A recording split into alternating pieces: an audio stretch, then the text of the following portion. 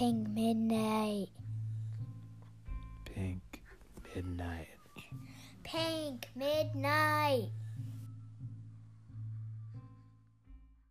ここはアリババ謎の街誰かがあなたに尋ねます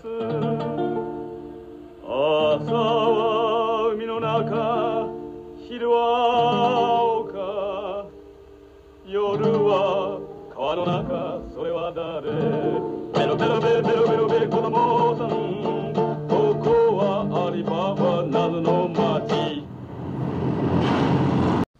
It opens with a very cinema verite, kind of documentary, handheld, shaky style. This is Diary of a Shinjuku Thief by Oshima from 1969. And it seems a lot less stylized than some of his other ones that I've seen, like Empire of Passion or In the Realm of the Senses, both of which I love. I don't really know what the titular thief character was going for with his haircut, but it's probably one of the worst haircuts I've ever seen. This is within the first few minutes of the film. Sort of in between a raccoon's tail and a beehive and perhaps some kind of fungal growth on a branch. When the thief is strip searched, he turns out to have probably the best pair of underwear I have ever seen in my life. More like a flag, but with a lot of extra material. We're talking like a wedding dress train.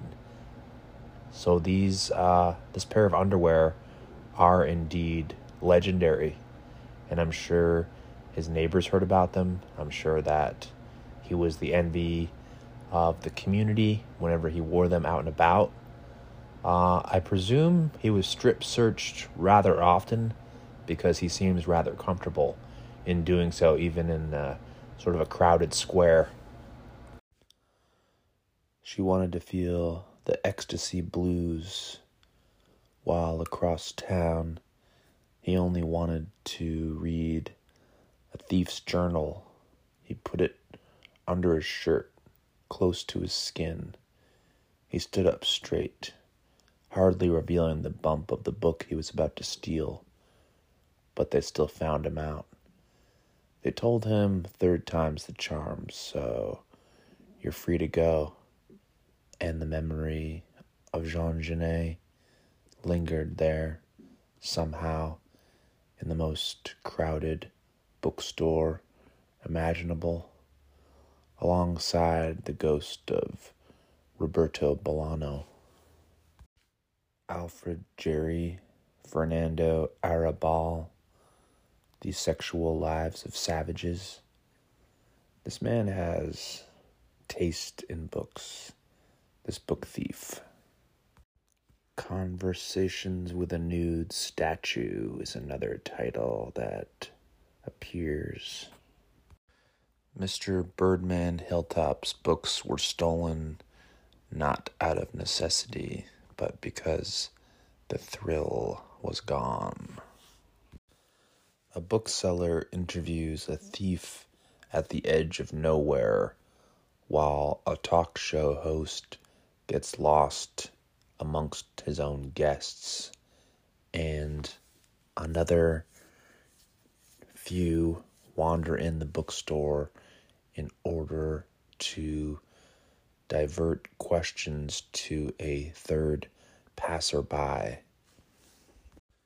The dead give birth in their graves after we tear out a Siamese cat's eyes and put them in our mouths.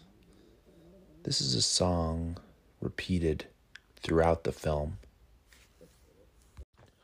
Torn apart, yet strung together, exposed on an anonymous street, the wires above, the city asleep but just about to rise. He's dressed in white, she has a white shirt and a black skirt, and they're entwined, yet revolving away. The books talk to themselves when they're alone and no one is stealing them or holding them or reading them into being or transporting with them or answering to a new soul's kindness or opening a bud of loneliness. Your bodies form a nice composition like a swastika, but I feel bad for those books. I am those books.